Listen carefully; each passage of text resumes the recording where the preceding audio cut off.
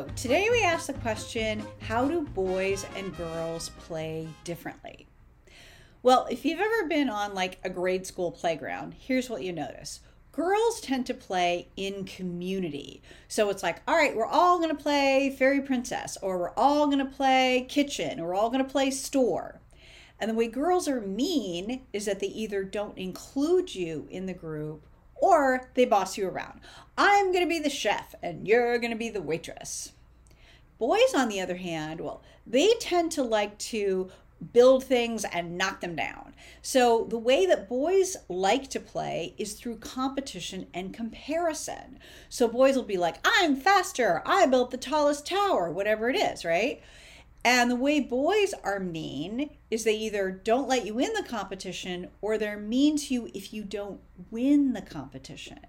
So I want you to think about this in terms of how do grown-up boys and grown-up girls play differently when it comes to power. What do you think?